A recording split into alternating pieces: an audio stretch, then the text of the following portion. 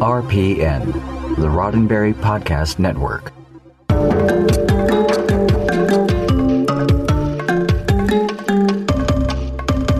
Space. Why'd they make so much of it? Asking the hard-hitting questions each week. It is Tuesday night, 7 p.m. Pacific, 10 p.m. Eastern. It must be time for Mission Log Live. I'm Ken Ray. And I'm John Champion. Yes, here on Mission Log Live, we talk about Star Trek and science fiction. But where would all that be without some science fact thrown in for good measure? Joining us tonight, two filmmakers inspired by exactly that. Coming up in a few minutes, you will meet Matthew Simone and Paul Muzzin, creators of the upcoming documentary Chasing Atlantis. They were inspired by the final flight of the space shuttle Atlantis. That was in July of 2011. And they decided to tell the story of that program and the stories of people who built it and were inspired by it. Now, of course, when you're talking about the space program and human exploration, it's just a hop, skip, and a jump to Star Trek. So we'll be talking about that as well. Matt and Paul found a lot of Trek notables who wanted to share their stories. And of course, we're hoping that you'll share your stories too.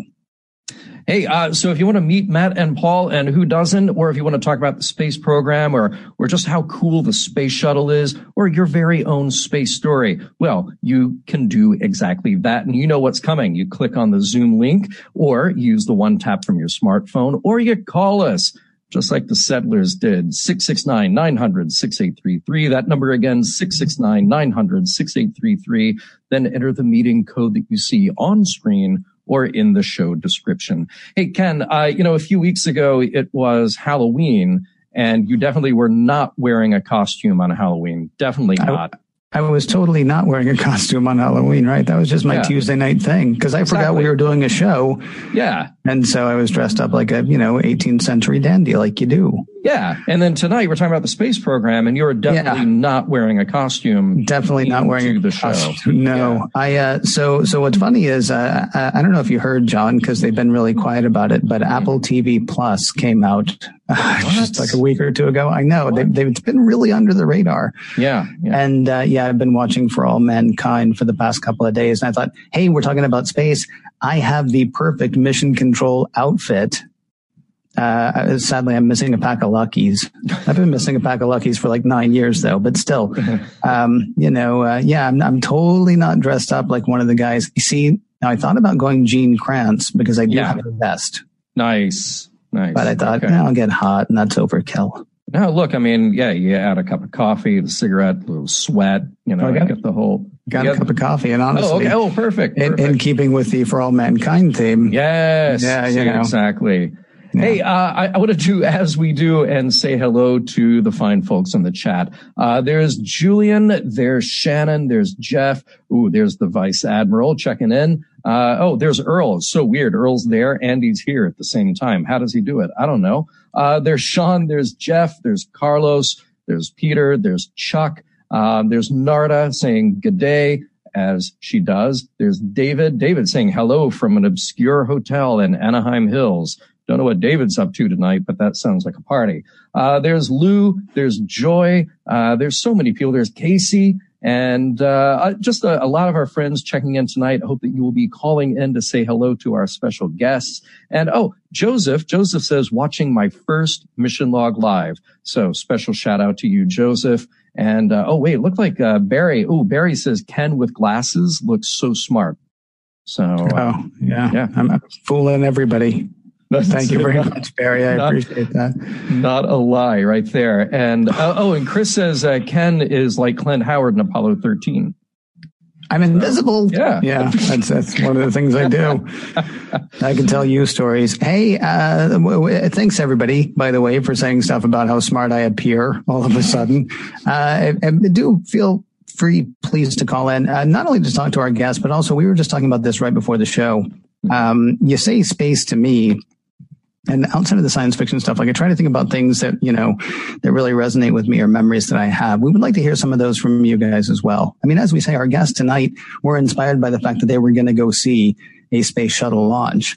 Maybe you saw something like that, or maybe there was a special space memory that you have. We'd love to hear it from you. So hit up the Zoom link, hit the one tap from your smartphone, or call 669-900-6833, 669-900-6833. Whether you're listening now live as I'm saying these words, thank you very much for being here. If you're catching us later, audio only, that's fantastic too. The one thing that we do ask, wherever you're finding us, please hit like and please hit share so that more people can find Mission Log Live. Yeah. And, we do have a couple of events. I was going to jump to the poll, but then I was reminded we have a couple of events coming up, a little bit TBD. So you've heard us talk about Sansar.com, the virtual reality platform that Roddenberry is involved with. We have the Roddenberry Nexus. We have the Roddenberry Theater. Coming up on December 5th, Rod Roddenberry himself will be doing something. It might be a game. It might be just hanging out. It might be story time with Rod Roddenberry. We're not sure, but I can tell you this. Rod has the avatar of the winning avatar designer from our Halloween contest, our Trek or Treat contest. And it's going to look pretty dashing. So I was going to ask about that because he had said he'll wear it for 30 days and that is technically past the 30 days, but he will be sporting that once again. He will be sporting that, and will he look magnificent. And then, a little later in the month, we will be having a date to be determined, but a special Star Trek, the motion picture, event with a special guest, specifically talking about that movie and some of the artwork that we have from that movie. It's the 40th anniversary on December 7th. So, keep an eye on the Mission Log page, and we'll of course have the Roddenberry page, share it as well. And, to sign up, all you have to do is go to Sansar.com on a PC running Windows 7 or higher. And that is it. Then you're in VR, you're chatting. If you have the VR headset, great. You can experience it all in 3D. But if not, and you're just on your desktop, that's cool too. You still get to interact, chat with everybody. It is a blast. Now, John was going to jump to the poll earlier, but I'm going to beat him to it. We have a poll question coming up for tonight, similar to the one that I was asking about your stories, but we'll get to that in a moment because first we want to hit last week's poll question. When did you discover Trek? Your two options were Classic Era, which was TOS all the way through Enterprise, or New Era, which is basically 2009, JJ Trek or later. Just a ridiculous landslide. And 96% of the people watching this show say that they found it between TOS and Enterprise. 4% say that they found it in the New Era, which is cool because we talk about this a lot with Larry, John. I mean, what's great is that somebody who found it, because a lot of people, especially people who are tied in hard to the original series, maybe some with TNG as well. A lot of people look at JJ Trek and say, right? I mean, there's not into it at all. We've got people who are finding Mission Log's page on Facebook or finding this show who started in 2009 or later, and still there's enough resonance there for them that they're like, I want to find out more and hang out and talk to these nerds. Yeah, well, exactly. And that's what they do. They hang out and they talk to us nerds. Yeah, so, there you go. Good on them for doing that. Now, this week, in honor of our guests and the topic that we'll be covering tonight, have you ever been to a space launch, a launch of some sort to see a rocket go up? And yes, 14% of you when I last checked. No, 86% of you. Now, I'm certain that more of you have seen one maybe online or seen one on TV. I recommend downloading the NASA TV app or just tuning into nasa.tv because I'll have a schedule for really any launch. Might be a satellite launch, something like that. And that's a great place to get a heads up and then watch it online. But if you ever get a chance to go to an actual real, you are there in-person launch, well, that is a pretty special thing. And a full 14% of you have seen that. So, really, really quickly, if they grew up around the same time we did, they saw one at the top of the hour every hour because that was MTV. Yeah. Oh, so true. Which is a horrible way to compare, exposure to the space program. And just it's like coming up next is Bon Jovi right after this old, film of one of the greatest things to ever happen in American history. Sure. Yeah. They just, they co-opted that. Whatever. That's fine. Kept it in the public consciousness, lest we forget that actually happened. There you go. Yeah. Hey, we do want to say hello to our guests tonight who have been waiting patiently. We have Matthew Simone and Paul Muslin from the upcoming documentary film, Chasing Atlantis, which you can find out more about at chasingatlantis.com. Gentlemen, welcome to both of you. Thank you. Thanks. Hey, so let me make sure I got this right. So, Matthew, you are the producer and host, really, of this film. We will see a lot of you on screen. And Paul, you are the director and director of photography, correct? That's pretty much it. Yeah. Yeah. Okay. Yeah. Nice. And I guess, Matthew, if you want to start with us here and just tell us the inspiration of why this movie. Give us your kind of background of your space enthusiasm and what led you here. I think like many of us, I wanted to be an astronaut when I was younger. It kind of started with me. My grandfather was an amateur astronomer, and he had a cottage on a lake called Chebanwan in northwestern Ontario. And I grew up, like, my earliest memories are with him standing out on that dock and looking at the stars. And the other earliest memories I have are watching Star Trek. So between those two inspirations, I was like, let's do it. Let's go to space. And it didn't work out. It turns out only 500 people have ever been astronauts. It's quite a competitive field. And turns out I struggled with math a lot kind of in school, and my eyesight wasn't super great. And back then, like, my astronaut inspiration was a Canadian astronaut named Chris Hadfield, and he was also an Air Force pilot. And so a lot of us that were younger in that time, we thought we'd get to the Canadian Space Agency by becoming pilots, Air Force pilots. It turns out you needed perfect eyesight back then in order to do that. So I had to find kind of an alternate route, and my life went more into like political science but I always had this hankering to explore. I think that's kind of what my grandfather instilled in me, and that always kind of stuck around. And so I was always looking for travel opportunities through the work that I was doing, but there was always something missing. And finally, in 2011, I had heard online that the space shuttle was being retired, and I had lost track with the shuttle program for so long that I didn't even know that it was coming to an end. And it was kind of this bittersweet moment because I'd never seen a launch in person before. And I wanted to go. I wanted to be part of this historic moment.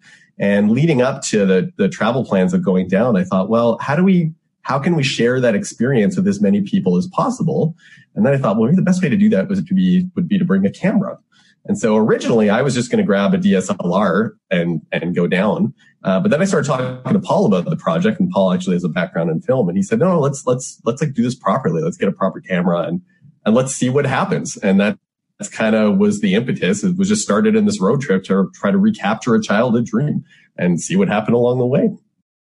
Very cool. Hey, I don't want to get us too far off track. There's a lot to talk about here about the space program, about Star Trek, about what you're discovering through the process of making your documentary. But I do actually have to interrupt the show for just a moment, if you'll bear with me. We have somebody standing by here. And let me preface this by saying, so next week on Mission Log Live, we're discussing the upcoming short trek. So that'll be our standard format of recapping and then asking you to chime in with your opinions. So really, this is the last sort of free-form interview show that we have with Ken. And because it's a special occasion, I wanted to welcome somebody on the air to say hello to Ken and all of our guests. So we have Lieutenant Jay with us on the show tonight. Tracy Coco, right there, standing by. Tracy, how are you tonight? Oh, I'm great. How are you? Fantastic. It's Coco. Coco says hi too. Hi, guys. How are you? Hey. I'm good. Hey, there you are. How are you? Fine. I don't know who you're talking to now. Wow. See, I wish I'd known you were going to be on because I did this whole dress up thing, and I would have worn your shirt, not your shirt. Oh. Guys, it's not like that. Thank you. Well, no problem at all. Yeah. Well, Yeah. golly. What's going on? Stuff, things. Not thinking about it too much. Are you like surprised or something that I'm? Oh, totally. Yeah. I'm glad we could finally get you on. Hey, listen, guys, thanks for being here. We're going to, yeah, it's ridiculous that you're here.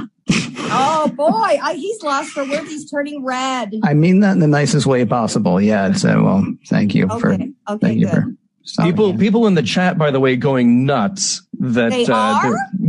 that we have Lieutenant Jay herself right here. They're absolutely thrilled. Hi, everybody. And I guess what hashtag bring back Jay. Bring back Lieutenant Jay, hashtag Picard. Yes. Oh my God. Can I tell you really quick? I was just at Destination Star Trek, right? In Birmingham, UK. Yeah. So I'm at my table, and then I hear, from everybody that Patrick is going to be whipped in and whipped out really quick. So I'm like, oh my God.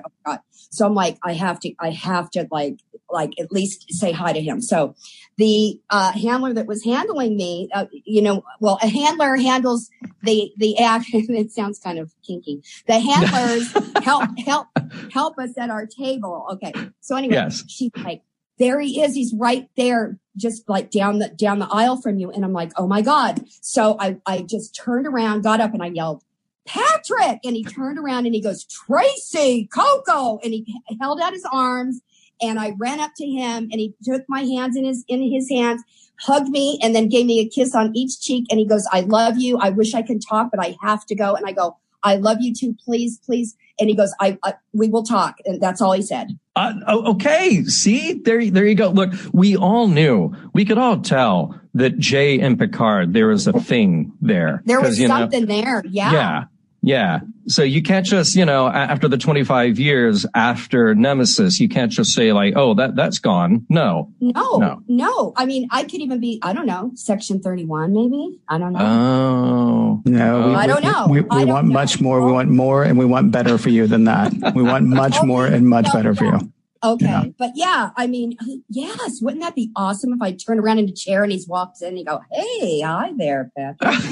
Yeah. Like if they gave Lieutenant Jay some lines. Yes. That's what I want. Yeah. Or I don't even, just get me there. You know what I'm saying? Yeah. Just get me on there. Yeah. Earl, by the way, says surely she's made captain by now. Captain Jay. I'd probably be captain or admiral or something. Oh, yeah. No, again, sure. I'd rather see you end up in Section 31 than be an admiral. Please. Isn't Section 31 like kick-ass? Aren't they like? Yeah, well, and that is special. You, yeah, but the morally dubious. I think that's the thing. We want our Jay to be, cut from a better cloth than that. Yeah. I have a question. Okay. I know, you can see me, right?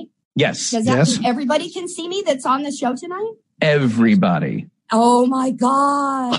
Hi, everybody. It took me so long to figure this Zoom thing out. And I'm like, oh my God, I'm stupid. I can't do it. Finally, I did it. So yay, I'm here. Yay. Yay. And you look fabulous and sound fabulous. And what can we say except that we want more Jay? Oh, thank you. Yeah. Yes, I would appreciate anything you guys can help me with. Anything. Get it out there. Our tens of listeners are going to get the word out. Okay. But yeah, I wanted to pop in and surprise him. Is he still there? Is he still No, dead? I'm still here.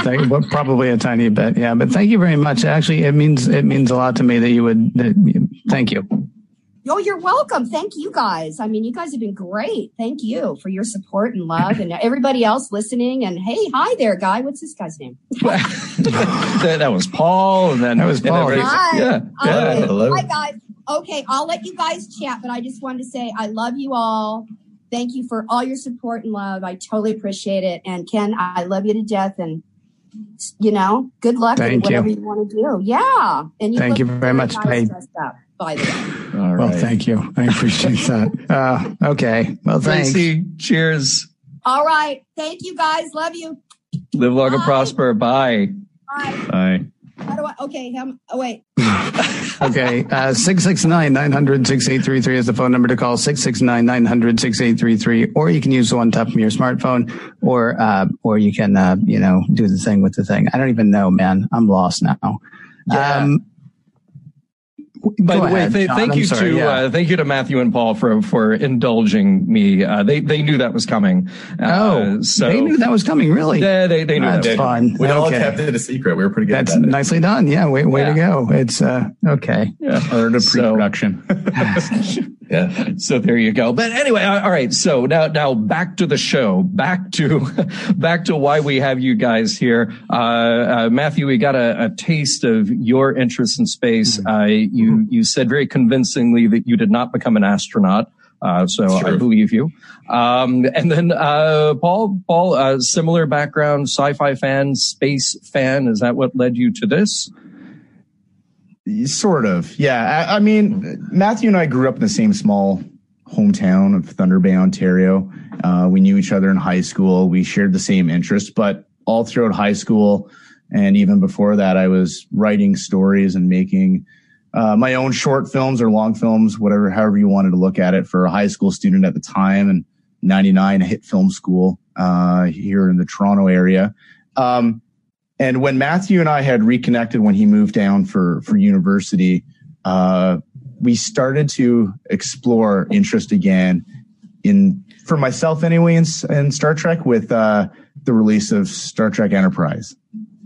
That was amazing. We just watched that show. We weren't sure what to think of it, but many years later, we came to appreciate it for what it is. But what happened was I fell out. I want to say I fell out of love with Star Trek, but I definitely didn't know how much it truly meant to me. Life takes over.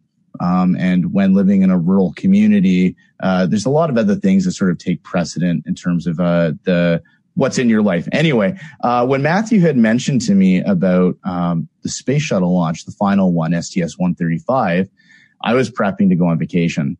And he said, look, I really want to go down. And I said, okay, what does this look like? Maybe we can make something out of this. And we thought it was just going to be a road trip documentary. We had no idea we'd be working on this 8 years later.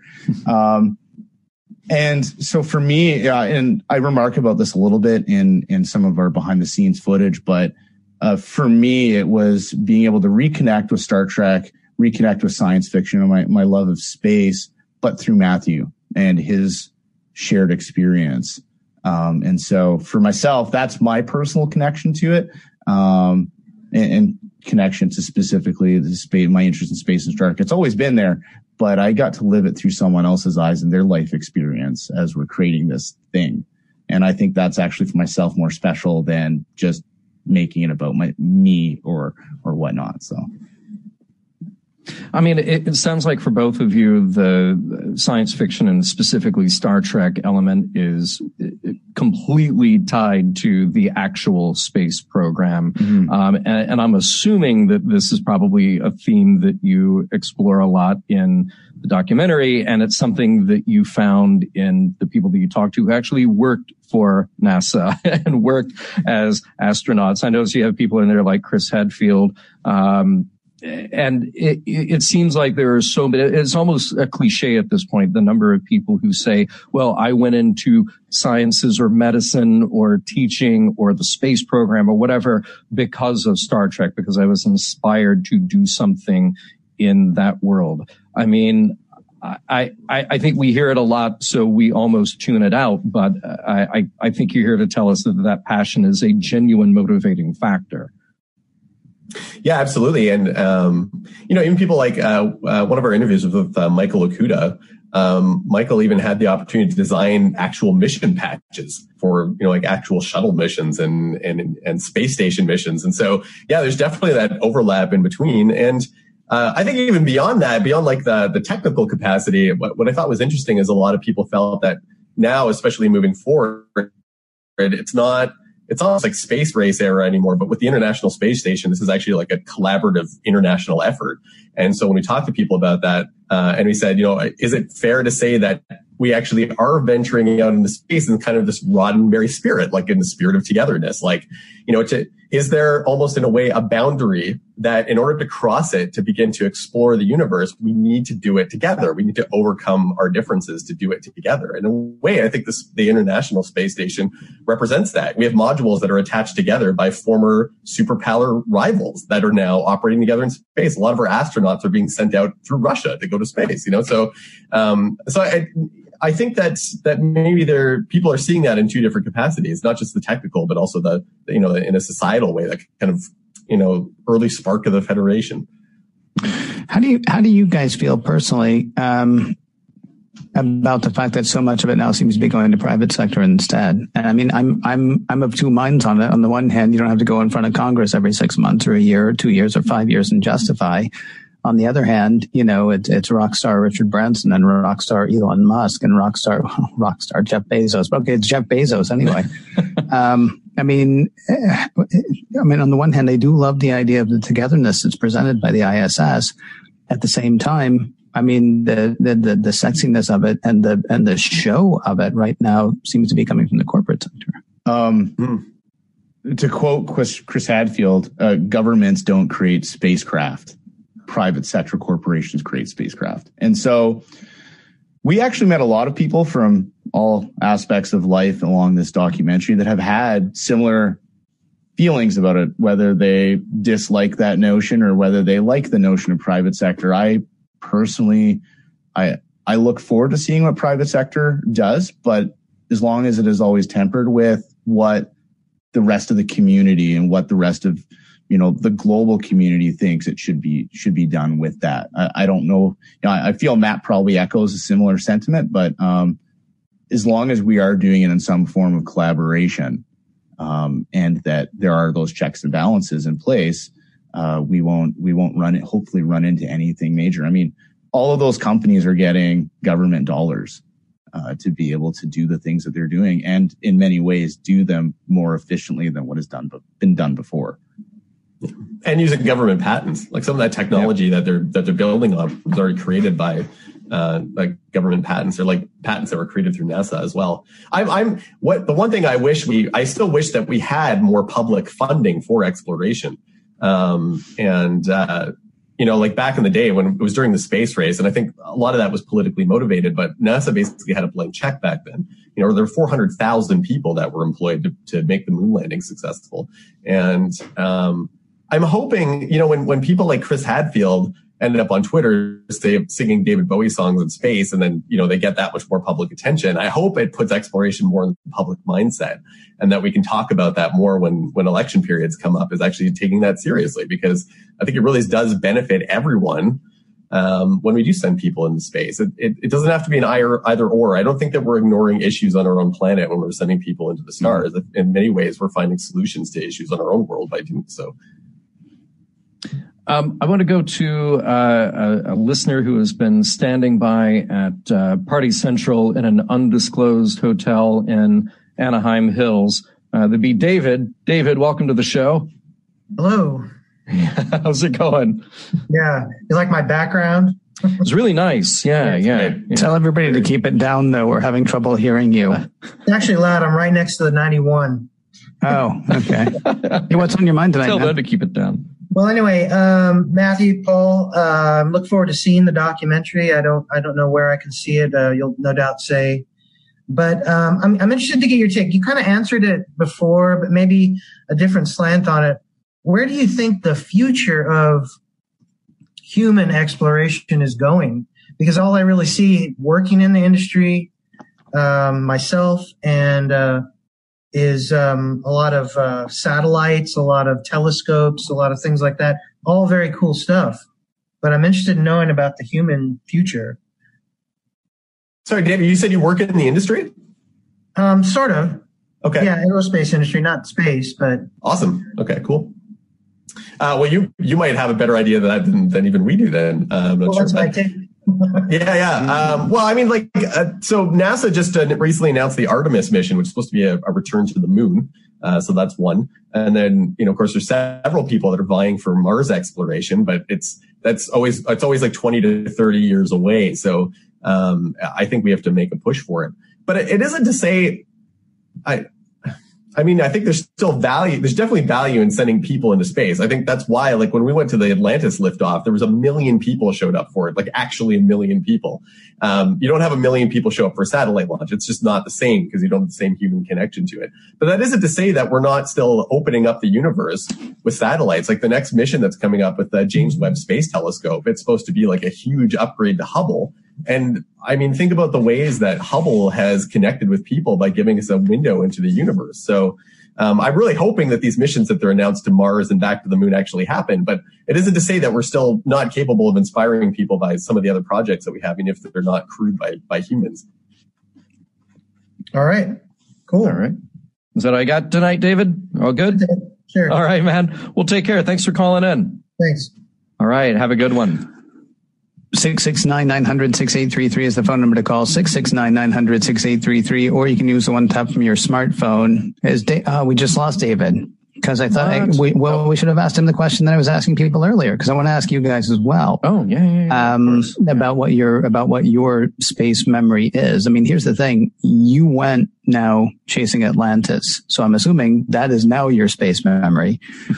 What was it before that? I mean, because I've never been there, to a launch, but I still have a couple of things that popped to mind immediately. Like, what was the space thing that made you say that's the thing I need to see? Not just the fact that it was going to end, but like what resonated with you before that? What was that?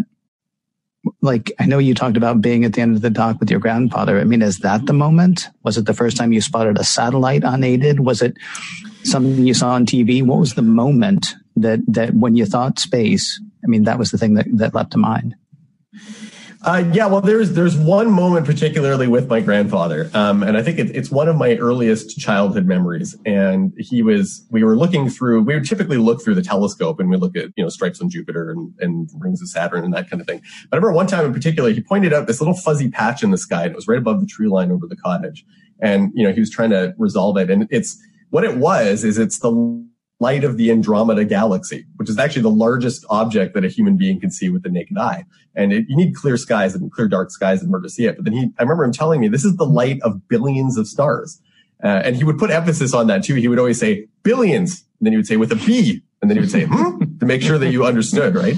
And I remember that is the first clearest moment I remember feeling a sense of wonder about the universe. And if there's one legacy that my grandfather left with me, it was that. It was just being feeling a sense of wonder about the world around us. And in a way, I think that's a way we can live out being an astronaut, even if we don't have a chance to go to space. But I think that moment really kind of guided everything else that I've done and why I gravitated to shows like Star Trek. And now I'm here doing this film.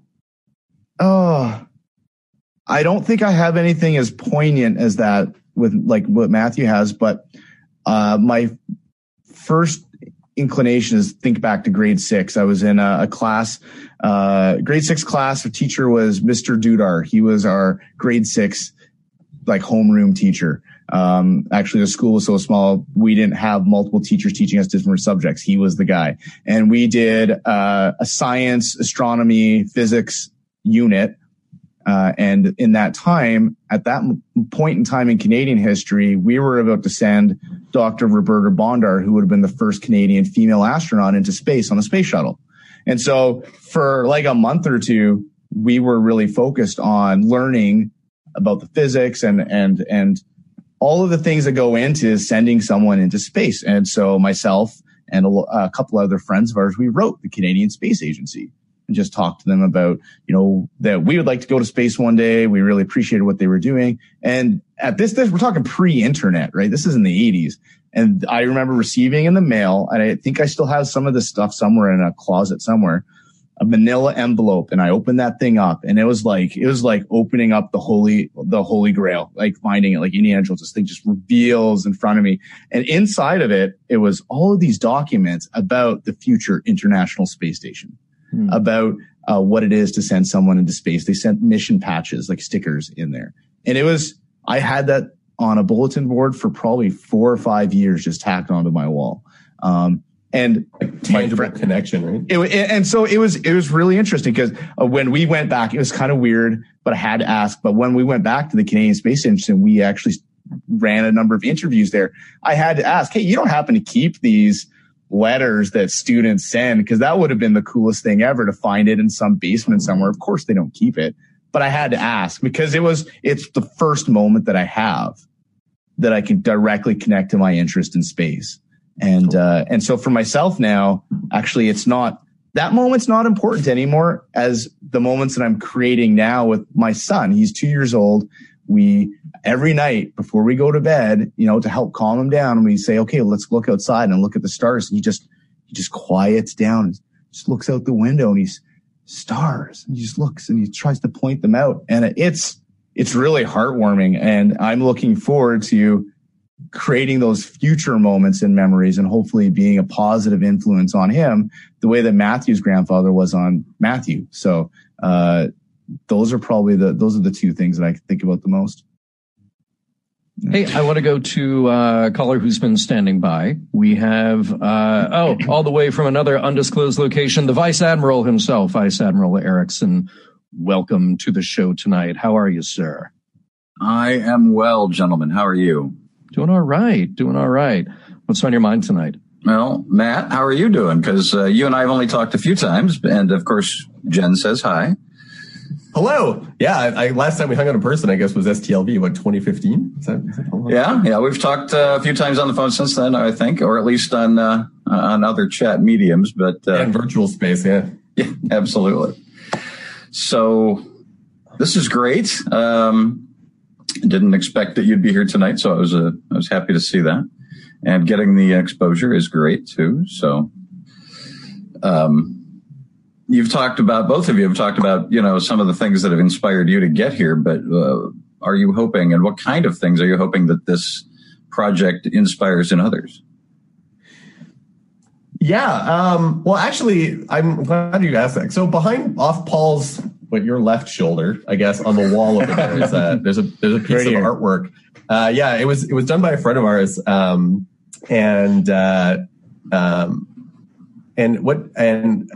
What she does is she takes artwork and she takes artwork from her son and then redraws it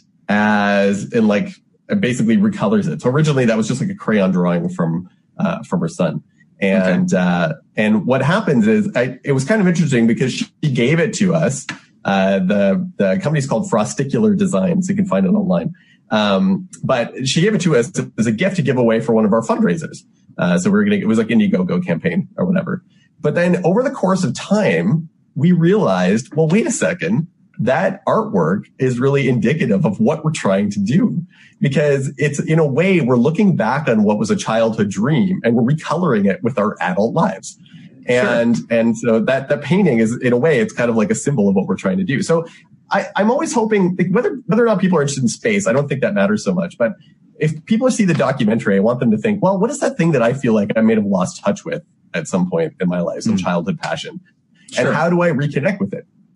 Because I think that we sometimes confuse passion with dream. I think passion gives birth to a dream, but if the dream doesn't work out, it doesn't mean you have to throw the passion away. I did. Like, for a while, I thought, since my dream of astronaut didn't work out, I got to throw the passion of space away. But we found another way to reintegrate it into our adult lives, and I think that's pretty cool. I hope it inspires other people to do the same. Yeah, I mean, for myself, I'm also talking so that people can see the painting right there. And I don't know, I'll drop you. I actually have an image of it along with the original design that her son did. And I'll drop it in the chat, in a few minutes. But for myself, I just, because we're crafting Matthew's story on screen and his connection of reconnecting into the space program and exploring the connections and really a sense of belonging within a community that appreciates the same things that he does. And, growing up in a small community, you can really feel alone at times. And so for myself, it's just more of a matter of, we just want to, even if we reach one person, that's to say, like, you're not alone. There's people who understand in some way what you might be living or going through. And there's that shared experience. And if we can touch someone through that story, that means everything to us, even if it's just our moms, right? Like, just someone, someone who can appreciate that and we can touch in some small way. Because if for myself, if I was to put any hope of legacy or anything like that on it, I would feel it almost be a little bit too self-indulgent at this moment, because, like, who am I to do this? But it's just, I think through those shared stories and sharing our vulnerabilities with people, I think that's really where we can actually encourage people around us to just find new ways of growing. And that's kind of what we're hoping to do. Excellent. Yeah. Well, so Vice Admiral, I'm going to throw it back onto you with Ken's question that he's been posing tonight. What's your space memory? My space memory is I was 4 years old and we were living in the family house in Cleveland, in Brooklyn here in Cleveland. And I remember sitting down in front of the very large console TV with the rest of the family and watching us land Apollo 11 on the moon. Wow. So it is one of the handful of memories I have from that far back. But and of course, we know that memory is a construct. So how accurate it is every time I think of it, I don't know. But I do know that I was watching it when it happened, and that much I can't, that can't be changed. And I do I'm very happy and appreciative that I had that opportunity, no doubt. Yeah. But, that's a really lucky thing to have a memory that is that old, but you can still corroborate with videotape, So the memory that you have may not be, it is a construct. It isn't accurate, quote unquote, but you can actually go back and watch that broadcast and let that take you right back to that moment, which is a pretty special thing. So, absolutely. Very cool. Thanks for calling in tonight, man. Of course, guys. Always. Yeah, thank you. Always. Right. And take care. Talk to you later, Matt. Talk to both of you later, too. And it's good to meet you as well. Thanks for the question. Have a good night. Take care, guys. 669-900-6833 is the phone number to call, 669-900-6833, or you can use the one tap from your smartphone, or if you're on Facebook, click the link there. Meeting code is scrolling right across the top of the screen, and you can be on with us in no time. You want proof? It's about to happen again right now. Lou is on the phone. Good evening, Lou. Lou. Oh, wait. Psych. I was kidding. There's no proof. Lou is muted. Now Lou's with us. Hey, Lou. Is that me? I don't know. It's tough for us to say. Okay. Yeah. Ken, by the way, I loved you in Office Space. I told you not to bring that up. Okay. Yes. That's true. I was gonna offer you my stapler, but I'm not on video. I just realized. Nicely done. Well, is it true that Matthew and Paul are local celebrities? Local to where? Because they could be celebrities, but I guess it depends on where are they right now? I don't know if they can hear me. Yeah, we can hear you. I reside in Toronto. What part? And he's coming over later. Your house. I'm sorry. Let me rephrase that. Thank you. I just realized how that was a little stalkery. I'm just wondering if we might have run into each other at sci-fi conventions in the Ontario area. Yeah, I mean, I don't see why not. Matthew used to live in the Toronto area before he headed to Vancouver, so you might have even bumped into both of us. But I've been around at Fan Expo and at TCon, Reverse Polarity. It used to be called Star Trek Con, I think. TCon. So we might have been in the same convention, if not the same panels, because I ran trivia contests and comedy and all that. Okay, yeah, possibly. I mean, I haven't done a lot of panels. I'd say the most panels we've done is actually up in Thunder Bay. When we go back, they recently started a wonderful Comic-Con up there, and so being able to go back to our roots and to be able to participate. I should point out to John and Ken and all non-Canadians watching us, Thunder Bay is approximately, what would you say? Oh, actually, no, Thunder Bay is 10 hours north of Toronto, isn't it? Try more like 18. Oh, 18 by car. I've done it in 15. That's pretty reckless, but it's 6 hours north. It's 6 hours north of Minneapolis. Okay, that they might be able to identify with that. Yeah, right. It's in the middle of nowhere. John and Ken are the ones who got me back into being interested about space and Trek and all that, and it's just I'm just fanboying it a little bit here, being probably older than both of you combined. Just to have a Canadian celebrity on the podcast, and it also I wanted to say a tearful goodbye to Ken.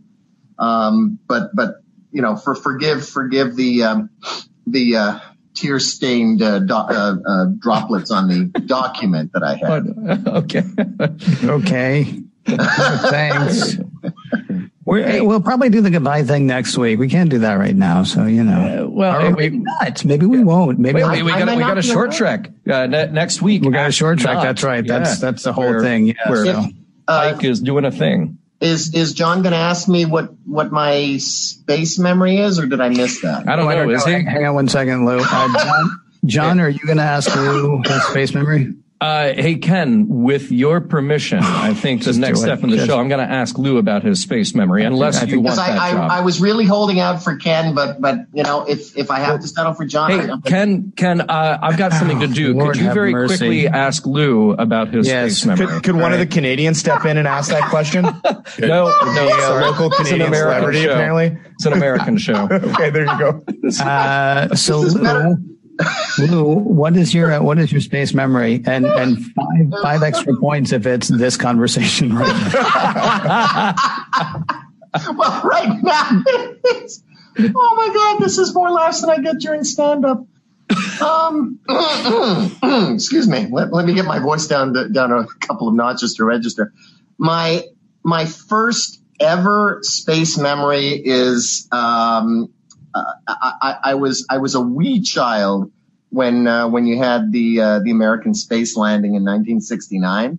Like, everybody in our country knows where they were September 28th, 1972, and both Paul and Matthew are going to be aware of that date. But I remember the moon landing. We were up at the little cottage that we had for the summer, and I was not sure what I was looking at. It was one of those 5-inch black and white TVs. But I remember my parents saying that this was an historical occasion because man had never walked on the moon before. I will say that I got reinterested when Canadian Chris Hadfield made his space journey a couple of years ago. I'm more of a Trek fan than a space fan, but that was my first one. Oh my God, they're 50 years apart. I'm old. I'm old. I'm just so old. That's okay because there's no video, so you know. Yeah, not today. Not today. You could totally be fooled today. I just took off my makeup, or maybe I should have left it on. I don't know.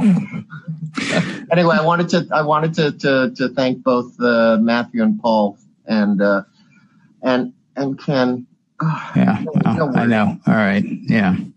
All right. That's enough of that. Lou, thank you very much for calling in. Take care, Lou.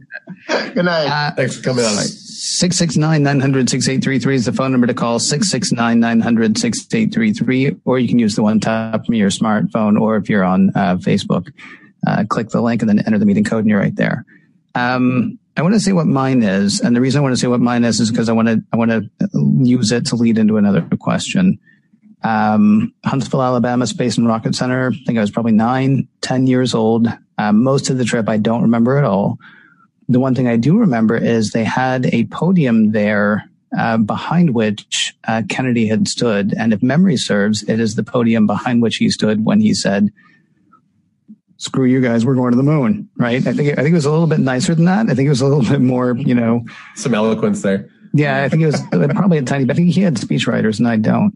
But there was something about standing in that place where, and obviously it wasn't the same place because he didn't make it at the Huntsville, Alabama Space and Rocket Center. There wasn't one yet, but standing, in the footsteps behind the podium where this person said, "We're going to do this thing."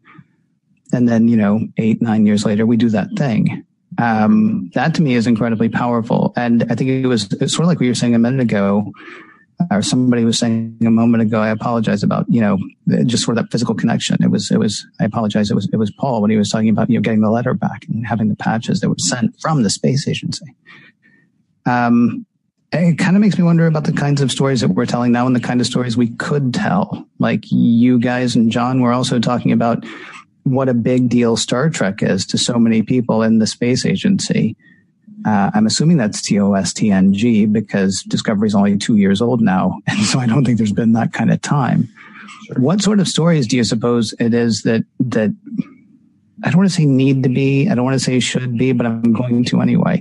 What sort of stories should be told? Are they the more, inspirational and who cares about telling the science part? Are they the more science real and who cares about the inspiration? What kinds of stories do you think get us to, that next step, all the way to T-10? Wow. John, I'm kidding. I'm sorry. It was actually for our guests. I mean, do either of you like which stories would resonate with you, or which are the ones you think we go for, or do you take the documentary route the way that you guys have done and start telling the stories of people who've actually done it so that people can say, I don't need a sound stage. I don't need, what I need is a good math score or right. or what have you. Go ahead, Paul. Sorry, go ahead. Yeah, no, have to go. Okay. The ones, there was Paul actually, I think, catalyzed a lot of the conversation around the fact that when we were there watching the shuttle go off into space, we wanted to film the shuttle, but we also wanted to turn around and we wanted to look at all the people, because that was a story as well, that all of us were there together. And originally the film was more focused on the shuttle as a piece of technology. Chasing Atlantis was literally chasing the space shuttle. And then Paul said, maybe there's more story here that connects back in time. Like, it's your own family and inspiration, and that would resonate with people, because that's what we started to ask them about. And at first I was reluctant to do that, because I didn't think, well, like, who am I to go down that route? But it was more like, no, we need someone whose story can kind of connect so that other people can resonate with it and they can kind of branch off of it. But the stories they're ones of connection and one of belonging. And I think space is really good that way, because it kind of facilitates this discussion as to whether or not we are alone. Right. And I think we all ask that as individuals. But when you ask that question as a society, that's SETI. That's the Search for Extraterrestrial Intelligence. That's going out into space. And I think one of the reasons that we find that we connect to a certain passion, and when we interviewed people and asked them about this, the passion was related to a mentor or, a family member and so it was that human connection. And I think that's why Star Trek is such a potent storytelling vehicle, because we're not just out exploring space, we're exploring space together. We're building families, and that out there's always room for everyone to belong and to be able to connect. And so I think if we're going to go forward and actually do more exploring, we need to be telling stories where we're connecting as a humanity to do that, and understanding what it means to be human by venturing out into the cosmos. Matthew has a t-shirt. He likes to wear a lot of geek tees. I'm sporting one now for tonight. Nice. But he has one which is of the Earth. I don't know if Matt has a picture of it that he can send in later and post it, but it's a picture of the Earth looking through a telescope, and that telescope sort of comes back and reorbits the Earth. So the Earth is basically looking back in on itself. And I think it's a very clear picture of the fact that when we go and explore outside of ourselves, and in this case, using a telescope to explore the stars, we discover something about ourselves. We discover who we are as individuals and who we are as a community. And I think that self-discovery can only make us better people, and hopefully bring about what we would see as being potential Federation values in the future. Because who wouldn't want the Federation? We could definitely use it right now. At least Prime Universe Federation. So, yeah. But, so in that context, when we're doing these interviews and we're asking people these things, it was never, at least it wasn't my intention anyway, to see how can we encourage someone to go into space program, or how can we get them involved and interested in technology. Granted, those are great things, and that would be amazing if we can encourage someone to do that. We need a lot more young girls and boys involved in STEM. We need more people involved in the STEM sciences, but we also need more people involved in the humanities and the arts, probably now more so than ever, because they're the people who will be able to keep other parts of our lives in check. And so for me, it's always about coming back to what's the story that we're telling, and how do we connect to someone else? And so, being able to feel like you belong somewhere is extremely valuable and important. And kind of reflecting and just jumping on that, Paul, it was kind of interesting because, going back to that image you were thinking of, kind of looking back on the Earth, when you think about the most reproduced images during the Apollo mission are of the moon. They're back of our own planet. Right. And there's that, Bill Anders, astronaut Bill Anders, he has that quote, I'm paraphrasing now, and he's the one who took the Earthrise photo of Apollo 8 when we had first time had seen the planet from that far away. And he said, we went to discover the moon, but the most important thing is that we discovered the Earth. I'm paraphrasing that a little bit, but that's basically what he said. 669-900-6833 is the phone number to call. I don't know why I'm giving out the number because we've got about 5 minutes left. But if you've got one more question that you want to get in, you think you can do it quick, 669-900-6833 is the phone number to call, or use the one top from your smartphone, or if you're on Facebook, click the thing and do the thing and you'll be here. I want to remind you really quickly about all the other shows that are available on the Roddenberry Podcast Network, because, oh golly, there are lots of them. Like Mission Log Live has this sort of analog show called Mission Log. Don't know if you've heard of it, but you can check that one out. There's Priority One, which is sort of like a Star Trek magazine show covering news, gaming news, literary reviews, all kinds of stuff.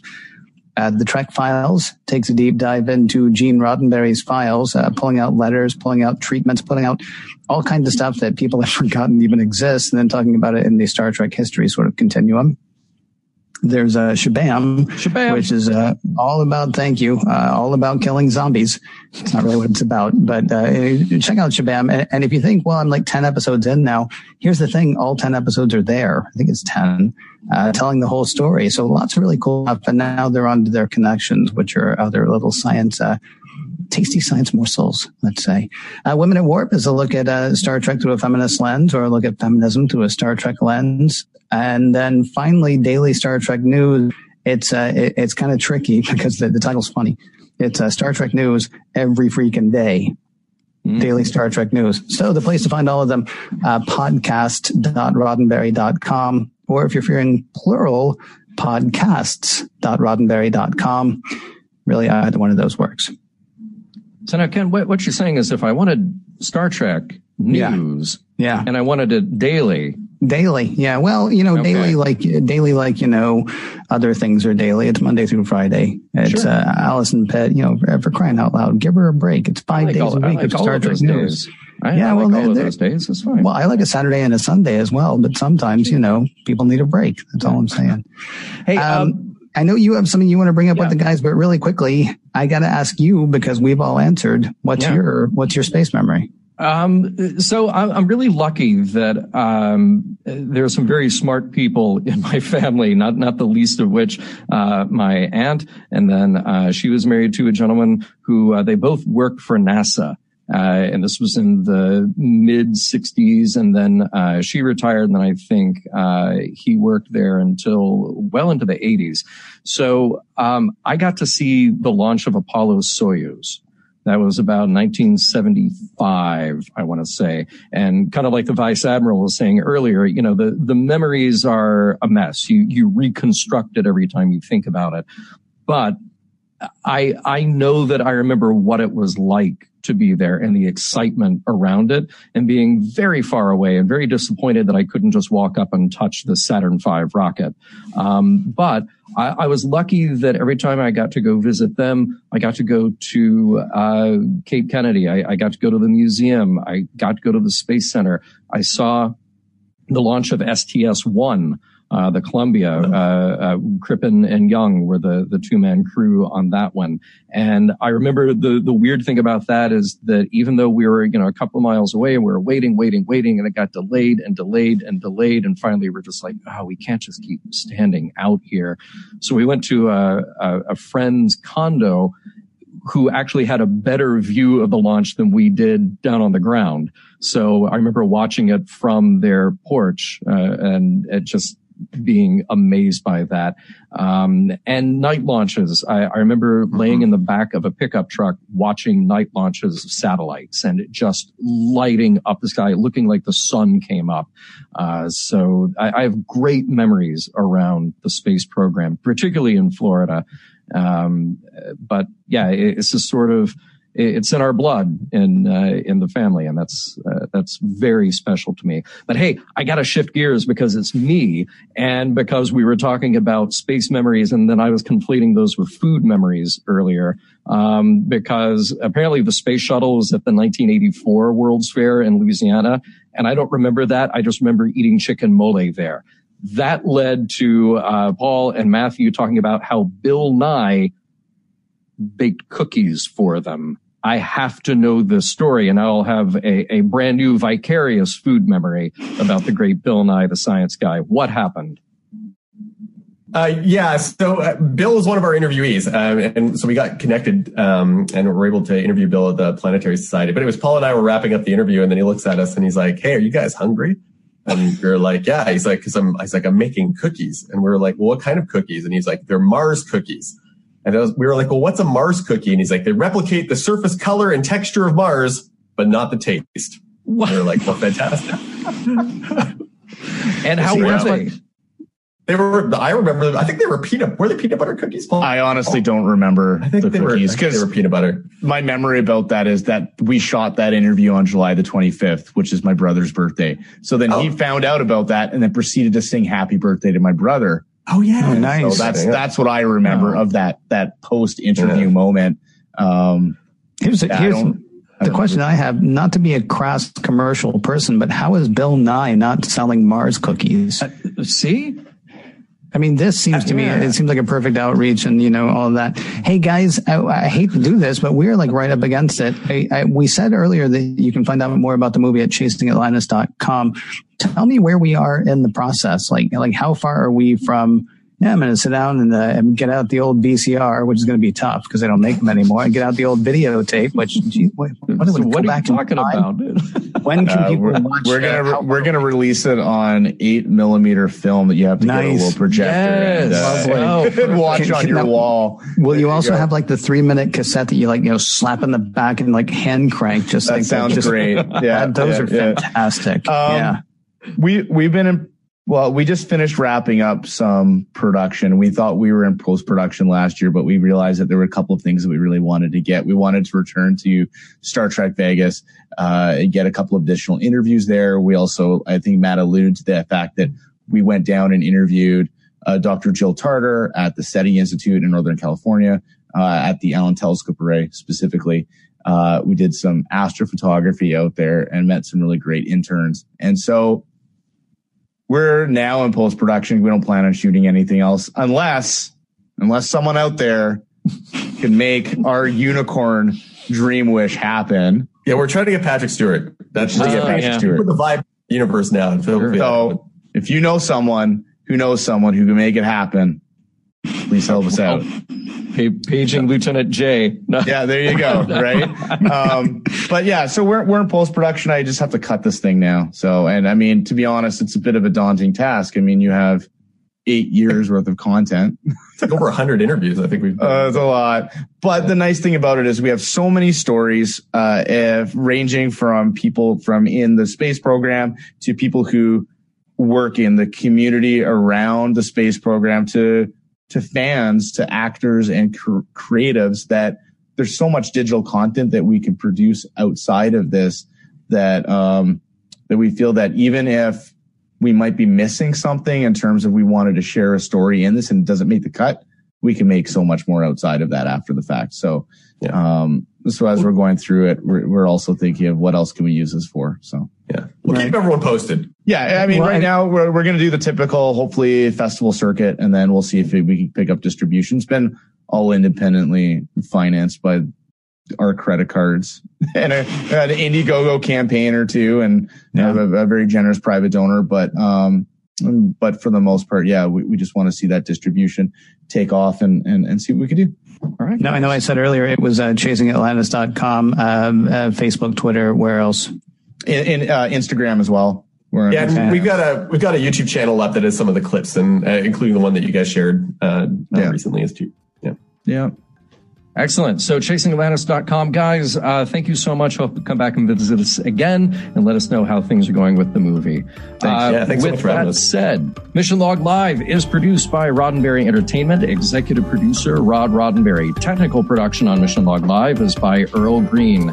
Be sure to visit podcast.roddenberry.com for the latest from the Roddenberry Podcast Network. Mission Log Live, Women at Warp, Priority 1, The Trek Files, your daily Star Trek news, and Shabam. If you would like to support Mission Log directly, give us a look at patreon.com/Mission Log. Thanks to everyone who joined us live or later. We will see you again next week.